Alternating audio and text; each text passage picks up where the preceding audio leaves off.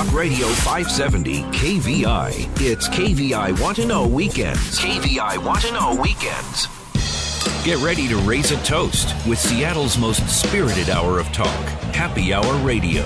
Explore the best in Washington wines, beers, spirits, food, and more with your guide, Seattle sommelier, Christopher Chan. It's Happy Hour Radio, right now on Talk Radio 570 KVI. Hey, Seattle. Hello, Puget Sound, and welcome to Happy Hour Radio. I'm your host, Christopher Chan, event sommelier, your weekend wine guy. And let's see, your Commodore of Champagne. That's what I'm going to be. They're usually the Commodore of cocktails, but today it's all about bubbles in the great wines of the Champagne region of France. And National or International Champagne Day is coming up here, and I'm so delighted to have a longtime friend and a wine professional. Reg Daniel is here, and she works for American Northwest Distributors. She has a host of great champagnes in her book, and she's going to be sharing some wonderful bubbles, some history, and just chatting about what makes champagne such a glorious beverage.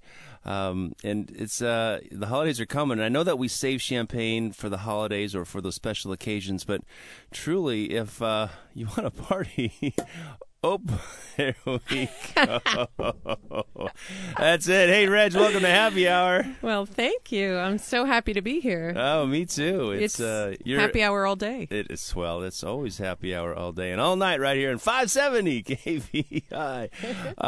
That is really one of the best sounds in the world, and I'm so surprised. I wish that as an event sommelier, which I am, that the Guild of Sommeliers would actually allow us to make that noise, because for me, that's kind of like, hey, someone's having a great time. Someone's starting off with bubbles, and someone's probably spending a little bit of cash. So that's always a good thing when you're in the biz. But hey, let's talk about the business, Reg. You were the wine technology coordinator over at South Seattle College in the Northwest Wine Academy, and you've since left that and moved on to a different side of the wine biz. Tell me what you're doing.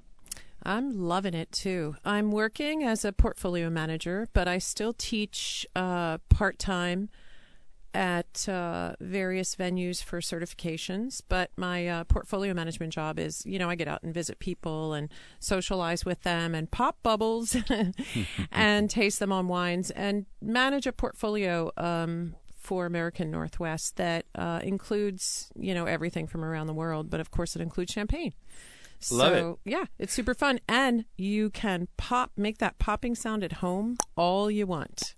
And that's not just coming from the microwave either. It's actually coming from between your hands. Some people are into savoring champagne. Where do you think that started? Wow. Where do you think? I'm sure Russia. It was, I'm sure it was, well, maybe the knights or, the king or some celebratory reason.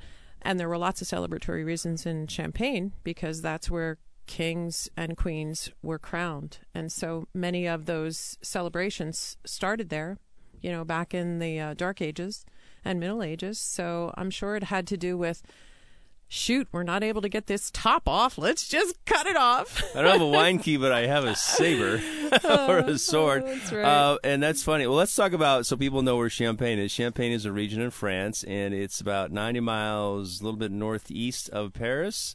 And it really surrounds two major cities, the town of Epernay and the town of Reims. And you were alluding to the great church, L'Église de Reims, where they did crown the kings of yore and back in the Dark Ages. And it's what a spectacular church that is. It is magnificent. And the whole city is magnificent. And actually the whole region of Champagne, which encompasses those two cities, and don't forget about Troyes, which is in the south in the Côte d'Ivoire. Those three cities, as well as all the towns, are all about bubbles. They are all about champagne, and they're all about wine. Everywhere you go, that's what you see, and it's beautiful countryside, beautiful weather, You've been there, Christopher. I have been. And so have I. It's where I want to end up.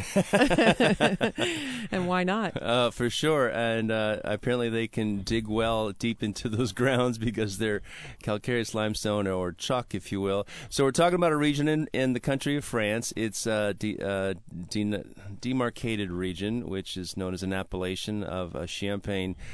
Champagne has rules, and it's pretty cool that France started this whole thing back in 1937 or something like that with the Appellation Origine Contrôlée. So Champagne is a region. It's basically a collection of, is it 5 regions or do they say 6? Is it? Yeah, they say 5, but it really is 6. I mean, if you think about the Cézanne region, right? Yeah, Côte de Cézanne, the Montagne de Reims, the Côte de Bar, the Côte de Blanc, and the Vallée de Marne, right? Exactement. Exactement. And what most people think about of Champagne, obviously, of course, is bubbles, and but people don't necessarily think about the grapes. Let's talk about the grapes in Champagne. Because, well, people who think they know Champagne may not may not realize that there's more than the 3 most famous grapes that are allowed in the regulations to be grown and made into Champagne. The 3 most famous, of course, Pinot Noir, Chardonnay are the 2 most commonly known, and then Pinot Meunier, of course, which is a red grape. So those 3 grapes, 2 reds and a white, are the most commonly used and produced, for Champagne. But Pinot Blanc is also allowed in Champagne. And actually, one of these champagnes that I have with me today has Pinot Blanc, a fair amount of Pinot Blanc in it. Yes. Down in the Côte de Bar region, which, fought... When you say down, you're talking about south. South, yeah. South of... It's still in the Champagne region, but it's, it's further south, closer to Chablis, as you know. Right. They fought for, their inclusion in Champagne, and originally they were excluded. We are here. Exactly. And so some of the wines produced down in the southern part of the Champagne region have different grape varieties blended in, like Pinot Blanc. So this Petit Meslier and is it Arbonne and a little Pinot Gris, I guess, but that's kind of gone away. And of course, the big houses, which is when we think about Champagne, we think about a vineyard, of course. We think about those grapes. But when most consumers think about Champagne, you think about, name one. Oh, I like that yellow label, the Veuve Clicquot, and the Grand Marques, as we call them. These are the large producers. And let's talk about the history of Champagne. So basically, Champagne. It's interesting because Champagne was a region before bubbles were really part of Champagne. Yeah, absolutely. And a lot of people attribute it to, the famous monk Dom Pérignon, that he came up with the idea for bubbles and yada yada. But really, that's not true. Although he was instrumental in a lot of things, most of it about blending. He understood that this is a region at the far north edges of viticulture, where it's a little too cold to grow red grapes and get them ripe. Right. So he came up with the idea of blending different vintages. So different years, he would secure some of the wines from different years and then blend them back in. And so he was the cellar master for the monastery and was able to... Hautevillers, really, yes. Was able to come up with these blends that were better than, a single vintage. And so that's really his contribution. But, I mean, when you think about it, you and I know wine has to, grapes have to get to a certain ripeness to have enough sugar to turn into alcohol. They need their bar mitzvah. And so with the northern climate, there isn't enough warmth or sunshine every year necessarily. Now, of course, there is. We see a lot of big differences. It. Yeah. Well, love it. And and then there's issues too. In jest, of course. So I think what happened was, we're guessing at some of this, but probably the wine got cold, so fermentation stopped, right? Right, because the yeast are really simple-celled creatures that don't like to. They're really cold-blooded, so they need some heat to really get activated. Yeah, like I used to tell my students, I'm too cold to eat sugar. Right, so like ice cream, I guess you would. Right. So they stop eating the sugar, and they just kind of slow down and just go to sleep. In the spring, when it warmed up again, if you put a cap on that bottle, you think it's all done fermenting, and then bada boom, you get fermentation happening again. You're trapping bubbles in there because, of course, CO2 is one of the byproducts of fermentation, alcohol, CO2, and glycerol. You would... So basically, there's a little bit of sweetness left in the wine because the yeast went to sleep, and then now they woke up in the springtime and they got some effervescence. So a lot of people think that the whole bubble idea came from Champagne. In fact, it didn't. It was really a region that sort of embraced the idea because of their northern latitude and also their challenges with ripening. But obviously, the whole blending idea helped them create better wines. But there's two schools of thought here. First of all, the Saint-Hilaire down in the down south near Carcassonne in the Limoux region, which was really the first area, again, in monasteries, some monks who were the educated people back in the day, and they were the farmers and the scholars, and then they could read and write, and they did a lot of prayers and got fat and happy. But they are credited with having the first sparkling wine in France. But there's a little talk about somebody had an idea back in England in the 1600s, late 1600s, about a scientist said, hey, if I add sugar to this, it actually creates bubbles because the yeast never really die. Yeast are everywhere in our world. Yep. But we won't worry about all that stuff. Let's just pretend Champagne is where it's at, because Champagne is the culmination of the craft, to be honest, right? Absolutely. And, you know, the reason that we love Champagne is because of how it's crafted. It is not just putting CO2 into some wine. Coca-Cola method. And getting some bubbles, which unfortunately does happen, and it gets the name Champagne. A lot of people call anything with bubbles Champagne. And that's what, you know, isn't fair. That would be like saying, oh, the wines in Walla Walla are Napa Valley. And of course they're not. They're, you know, Napa Valley's Napa Valley. Napa Valley's burned up. Gosh, we'll raise a toast to all our survivors and the getting back to back to living. There's a lot of work to be done down there, and it's really sad. But gosh darn it, that's just Mother Nature at her worst. And some of our Champagne producers have properties in Sonoma where there are fires. Yeah.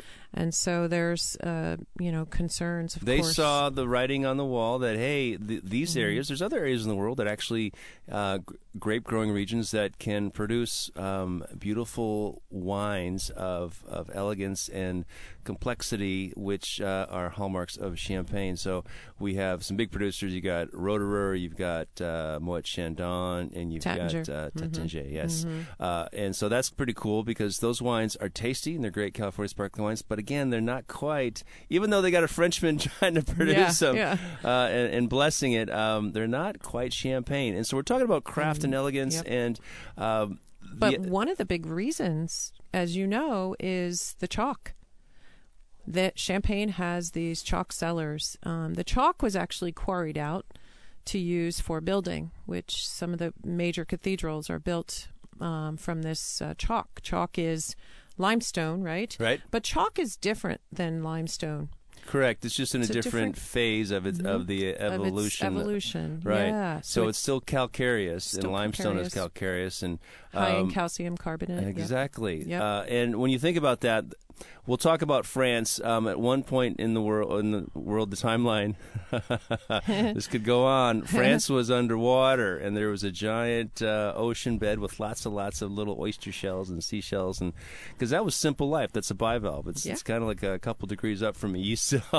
This is the geeky geology that we love. That's why we love wine, because there's so much geology, history, culture, agriculture, so much involved in the production. And for Champagne, like you talk about, France being underwater. Hold that thought. Okay. We'll keep our friends Hold in your breath. suspense. Hold your breath, Seattle. Underwater. That's right. I got Reg Daniel here. We got celebrating Champagne Day coming up on October 20th right here on Happy Hour Radio.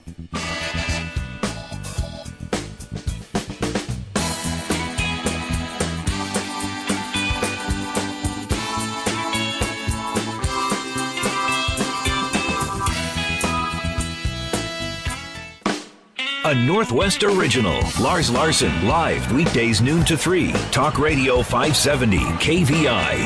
KVI Want to Know Weekends continue. Now back to Happy Hour Radio with Christopher Chan.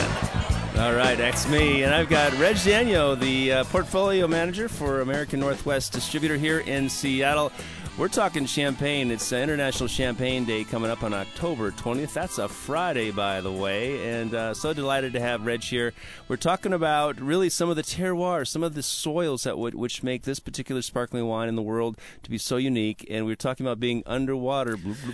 Oh, I finally got my breath back. Perfect. So the history there is thousands of years, like you said, that France was underwater, and of course all that sea life calcified and created all this limestone. The Cliffs of Dover. The White Cliffs of Dover. Cliffs of Dover is a big chunk of limestone, and it goes under the channel and into France, and all of that limestone got broken up and got distributed throughout that Paris Basin, as they call it. Right. So this is why we see so much chalk. And chalk is actually, a geologist told me, little microbes, actually living little microbes that are all separate little individuals. Isn't that crazy? We are here, we are here, we are here. You know, there's so many Trump innuendos going on with that right now. They can stay. Were they here before? They were brought by some traveling parents. Anyway, yeah. So chalk makes a very unique. It drains well, and when you think about grapes, they don't like to have wet feet.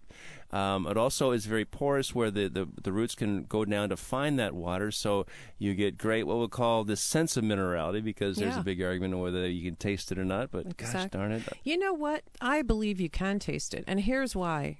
All the years, I've been in wine 40 years now, I can say. I'm 58. I started when I was 18, and actually before that, because my father made wine, but I was in Muscadet. Muscadet is northwest France. Our sister city, is Nantes. Nantes, the city right? of Nantes. Yeah, Nantes region. So we're at the very where the Loire River ends into the Atlantic. Yep. So you're up north there. Lots of minerality, lots of different rocks. And while we were in Loire, the producer there that we were visiting, the Muscadet producer, said, "Do you know how water tastes different depending on where you go in the world? True. You can taste different minerals. And since the grape is 80 to 90% water or more, depending on the grape variety and where it's grown, it can translate those flavors into the wine, depending on what the winemaker does, of course." True. But we definitely see that. And further on my trip, later in the week, we were, which was an awesome week of Loire Valley wines, we were in another part of Loire Valley, and I drank some water from the castle that we were visiting, and it tasted salty. And I thought, wow, this is weird. It's like, the universe is saying, here it is, Reg. Here's the salty water from our minerals. And so I think that champagne really, you recognize those elements when you taste it. I know you and I do. We can recognize them because we've been comparing champagne to various other sparkling wines across the world. Yes, and some of us will say there's no comparison, but there are many contrasts and some continuity with certain styles of wines. And I see you reaching for a glass. It is about that time to pour some bubbles. Let's celebrate this happy Saturday night. Fantastic. So look at that. We're starting with a little pink. We're pink going champagne pink. on ice. Pink Yeah. is not just for girls. It is not. No, it's not. Not just for Psalms either. Cheers. Ah, yes, friend. Asante.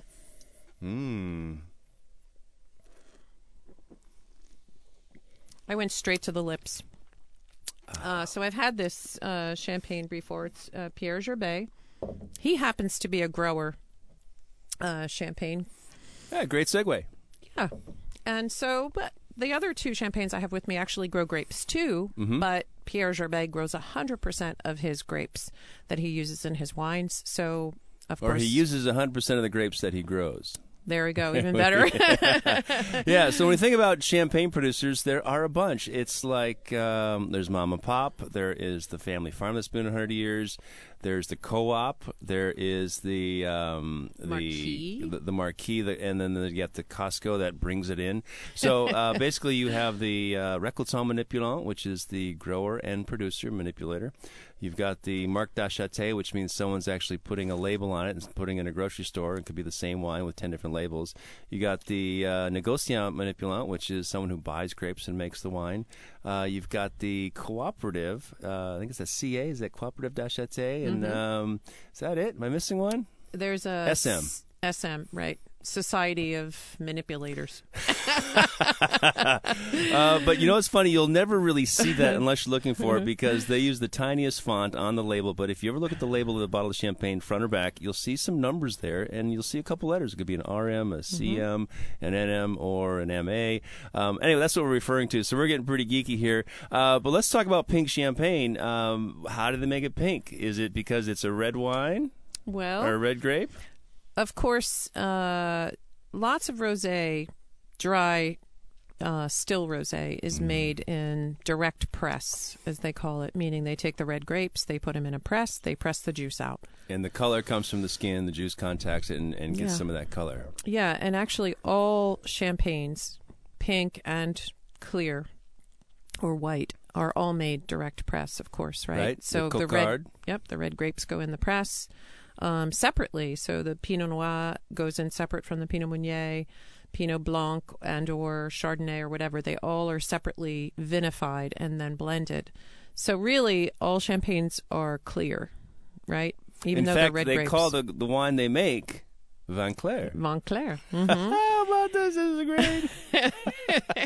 We're figuring it out as we go along here. This is it. You know, it's all popping back in there. I think I studied this years ago, and so happy to have Reg Daniel, of the one of the portfolio managers at American Northwest Distributors. She has some champagne. We're celebrating International Champagne Day on October 20th, of course. That's coming up next Friday. So go to your local favorite wine store and get some bubbles. In fact, buy some champagne and chill it, but not too cold, right? Well, here's the deal. What's the deal? Okay, a couple things. First of all, October 20th is Champagne Day, and it also happens to be Big Daddy's birthday. It's my husband. Yeah, I was thinking, is that a streetcar named Desire? And Big Daddy and I, the greatest time of year is October, November, December, because from his birthday onwards, seriously, Christopher, for our entire 20 years together plus, we just consume champagne. And champagne, not just sparkling wines. Of course, we consume some sparkling wines too, but champagne is primary. And so that's the year. We buy each other champagne for Christmas. Wow. And literally give each other 6 to a dozen bottles. We hide them all over the house, and then we find them as the holidays go on. You get different sized bottles, so you get a couple splits or a little bit? Absolutely. No splits. Oh, okay. But I was going to say, we do there's get something under magnums. there's a Princess and a Pea store here somewhere. And the reason I say that is because, I mean, a lot of us think, okay, we can buy champagne because we're celebrating. But I think of it as like, you should have a cold bottle of bubbles in the fridge all year round, especially champagne. Why? Because it's so amazingly excellent with food. Yes, it's so versatile. It goes It's with so versatile. everything. Right? It does. And the other thing is, you can, and I used to tell my class this, you can always know how to open a bottle of bubbly. You don't need light. So if you have a blackout, you have something to drink. That's after I drink, actually.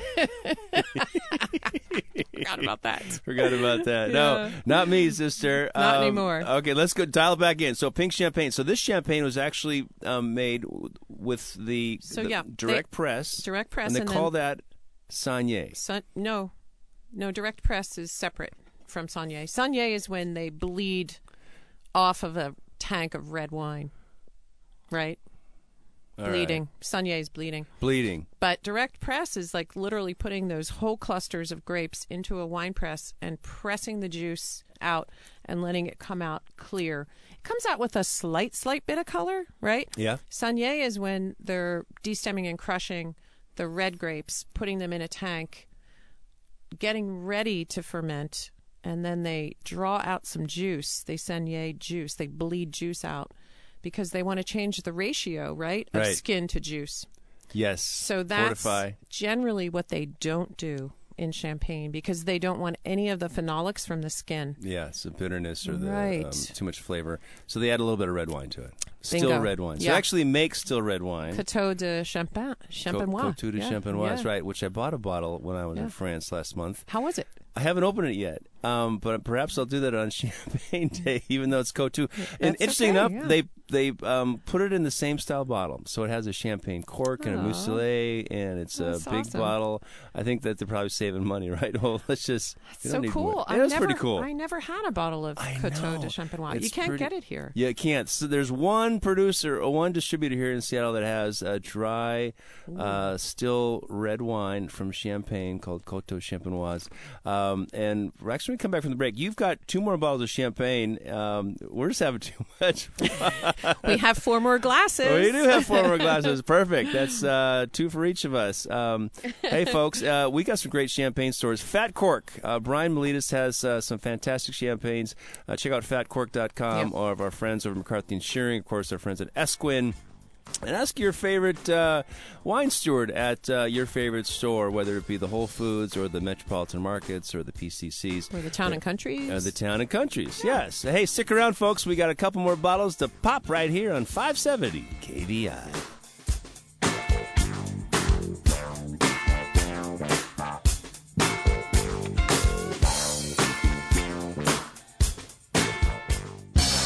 Big names, big news. Sean Hannity, weekdays 3 to 6 p.m. Talk Radio 570, KVI. It's KVI Want to Know Weekends, and you're listening to Happy Hour Radio. Now back to Seattle sommelier, Christopher Chan. Hey, welcome back to Happy Hour Radio. Time for round 3, and we've got 3 bottles of bubbles here in studio. It's actually champagne. And so excited to have Reg Daniel from American Northwest Distributors sharing. Oh, yeah. Mazel tov. Wait, no. Numéro 2. Très bien. Je voudrais en goûter le champagne, s'il vous plaît. Oui. Yeah, that means I would like to taste the champagne, please. And you don't be shy. These are big glasses here. And speaking of glasses, what kind of glass really makes sense? A lot of people use the flutes, and that's kind of how we learned because we'd like to see the bubbles. And the flutes were made so you could see the bubbles and really celebrate it. But from a wine perspective, it's like trying to eat beef stew through a straw. You don't really get the whole spoonful of flavor. So you need a glass that actually has a little bit of a bowl to it, which can capture some of these aromas and also allow, because champagne is very high in acid, sometimes you need a wider mouth that helps direct that acid across the palate so it doesn't seem too sharp. There's lots of things you can play with, but if you're at home, try some different glasses and see which one you like best, because that's what counts. You can't see our glasses. Reg, what do you like to drink out of? Brown bag. Anything but styrofoam. That's right, because too many bubbles in them. Yeah, well, no, honestly, like the glass really makes a big difference. And I relate it to coffee because we're such a coffee town, right? So can you drink coffee out of just anything? I can't. Depends what time it is. It has to be like a nice cup, the right size, shape, feel. It makes it taste better, and it's the same with all wine, but especially sparkling wine. Yeah, there's some crazy cups with them funny lids on it. He's like, how does this work? Who did this? Don't patent that. You're out. Today we have it's an Arkarock glass. This is really an ancient glass. It's probably 20 years old. Actually, because it's got Taste Very Washington versatile. Viking. Yeah. But it's got relatively about a 4-inch long bowl. Mm-hmm. It's about 2.5 inches wide at the top and maybe 3 inches wide at the bottom. So it's kind of a convex shape or a conical. I'm not sure what the geology terms or geometry. Can you tell he's swallowing? Oh, I am swallowing here. It's swallowing my tongue. All right. So we were talking about glassware. We talked about some of the soil. We've talked about the process. Well, we haven't talked about the process of champagne. So quickly, give us a rundown. How does champagne work? You press the grapes, then you press the grapes and you vinify the wine. And that means you're just making sure the yeast and the sugar have the right environment to do their thing, to turn the sugar into alcohol. It's vinified to dryness, meaning that all the yeast eats all the sugar. And once it's dry, that's when they take the different lots that they have vinified and blend, right? That's what the Dom came up with, Dom Perignon. Not the other Dom. Not the dominatrix. And so the blending is really important because you want to make sure that you still have the complexity that is going to be from the different grape varieties, right? Yes. So we have, you can smell some of the red grapes in this white champagne. Like if you smell it right now, you can smell some of the cherry, which comes from Pinot Meunier or Pinot Noir. And then you can also smell the Chardonnay. But so that blending is really important. You also want to blend back vintages, right? So vintages that maybe had more complexity, that will add complexity. Right. You're talking about house style at that point because when you make a lot of wine, you want to be consistent, and every vintage can never be consistent because they're always different. So basically, when you're your large house, you have some Vin de Reserve, and you add that to maintain your house style, which adds just a little finesse. It kind of keeps that common thread between all of the years you releases. Now, there are several types of champagne. Obviously, you can have a single vintage. You can have a single variety, and then you can have pink champagne, a sweet champagne. So there are different levels of sweetness. And when we think about the secondary fermentation, you're also adding, because champagne is basically harvesting very, very tart grapes because you want that acidity that keeps the length and elegance to it. But by fermenting it, you also get some of this the dead yeast cells in the bottle, and that creates a chemical reaction called. Well, autolysis. But so once you get your blend together, that's when they're adding a special yeast that all the champagne producers use and some sugar. And now they have tablets so that it's extremely precise. Because back in the old days, they used to have to wear iron masks, right, when they went down in the cellars because bottles would explode because the yeast and sugar would get together and they didn't know how much they were adding. They could get out of that iron mask. And now the iron mask is gone. And they have precise amounts of yeast and sugar that get added to that dry wine in the bottle, the same bottle that you pour your champagne from. They add that, and then they put the soda cap on, or like a crown cap. Right? Like you'd find on a beer or soda. And then it lays in those chalk caves, Christopher, and that's the magic. The autolysis happens down there. Autolysis is consumption of the yeast, of the sugar by the yeast in a closed environment, and it creates all this complexity and manoproteins.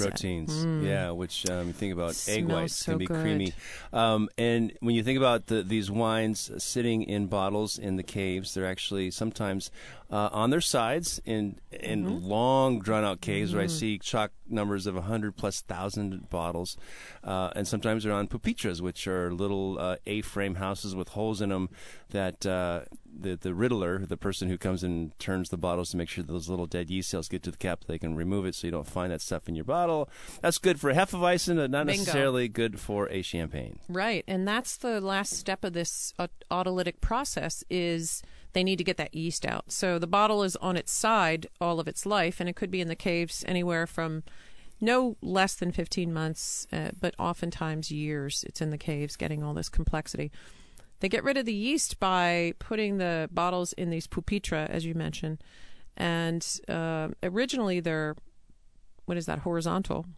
And then as each day they turn them, like a 16th of a turn, several times a day, and upend them as they turn them so that the bottle ends up upside down in this hole in a pupitre. On point. Yeah. And they also have gyro pallets. Yeah, to save some. It's a lot faster. Some labor laws got involved. And the carpal tunnel is, cut back on the That's true. Poor little pupitre. Well, let's talk about the bottle of champagne. You have one more to pour here, so I'm kind of curious of what you brought. This last champagne was delicious. When we talk about some of the sugar levels, obviously everything starts with Brut because that was a Well, we love sugar. I mean, that's just kind of wow. All right. English That's right. term. English term. They made Brut champagne for the English because the English did like sweet wines, and you know that because they loved port and they loved Madeira, and they loved sweet. In fact, that's sweetness was actually a protector, preservative for wines. Just like you think about all the sweet wines in the world, they can last a long time. Wow, this is Kind amazing. of like a Twinkie. But, you know, the Brut is really not the driest level. As you know, Brut Nature and Extra Brut are drier. Generally, Brut Nature means no sugar was added. At the end of that process, after they get rid of the yeast, they add back some sugar and wine to replace what was spewed out. And Brut can be anywhere from, they changed it, but it used to be 0 to 15 grams per liter. Now it's 6 to 12. 6 to 12. So that recently changed. So we see some champagne houses using only 6 grams of sugar and others using all the way up to 12. And often that depends on how long they are in the caves, right? Because you get more complexity and you don't want to overwhelm that complexity with sugar. So usually longer time in the caves. And sugar often hides some things, too. When you think about your iced tea, you add a bunch of sugar, it's a little too tannic or whatever. Yeah. When you think about champagne started with very humble beginnings, and now it is a huge, huge industry. And in a good way, because everyone is winning here. The farmers are winning, the vineyard growers are winning, the houses are winning because they can maintain their supply and demand. And as the economy wanes and ebbs and flows around the world, some countries can buy more champagne than others. We have what? I have an app. Yeah. I'm not really advertising this app or anything, but I'm just checking to see. It's a flower day on the biodynamic calendar. And so flower and fruit days, generally, you can taste, food tastes different. Wine tastes different. It's all based on the magnetic pull of the earth that Rudolf Steiner came up with. But apparently it's a flower day. I'm wondering what point we lose everybody. Now, is it a flower day both in the Northern Hemisphere and Southern Hemisphere? I think so. Or because perhaps that magnetic... Just keep drinking. All right, I'm going to keep drinking here. And it is Champagne Day. International Champagne Day is October 20th. So they're having a big champagne contest, right? Isn't it pound champagne something you can do? You can take a picture Yep. and post it, and you win like 40 million bubbles. You win a lot of bubbles. You win a lot of bubbles. That's what you want, is a lot of bubbles for the holiday. It's hashtag Champagne Day. So you want to tag it. Champagne Day. Hashtag Champagne Day. Hey, folks, stick around. We're going to drink more champagne. We're going to talk more champagne and have bubbles of fun right here with Reg Daniel on Happy Hour Radio.